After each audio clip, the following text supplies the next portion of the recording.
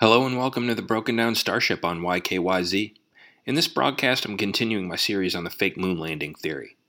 Last time I basically posited that the root of this theory stems from a distrust of the government, as most conspiracy theories do.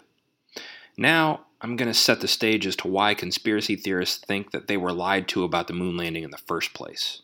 And there are three major reasons that are pointed to, and to explain them, we're going to go back in time to the 1960s. So, the first motive for the government to fake a moon landing was to win the great space race with Russia. Remember, this was the Cold War era, and whichever country made it to the moon first could claim victory as the top technological superpower in the world. The second reason the moon landing was faked is that it secured NASA a huge budget, and the money was then funneled to various corrupt officials. And the third reason is that the landings distracted public attention from the very unpopular Vietnam War, and that it was no coincidence that right about the time the war ended, we stopped sending men to the moon. Now, these three reasons form the foundation as to why NASA lied to the public and faked the entire event. But you may ask yourself, why go to all this trouble?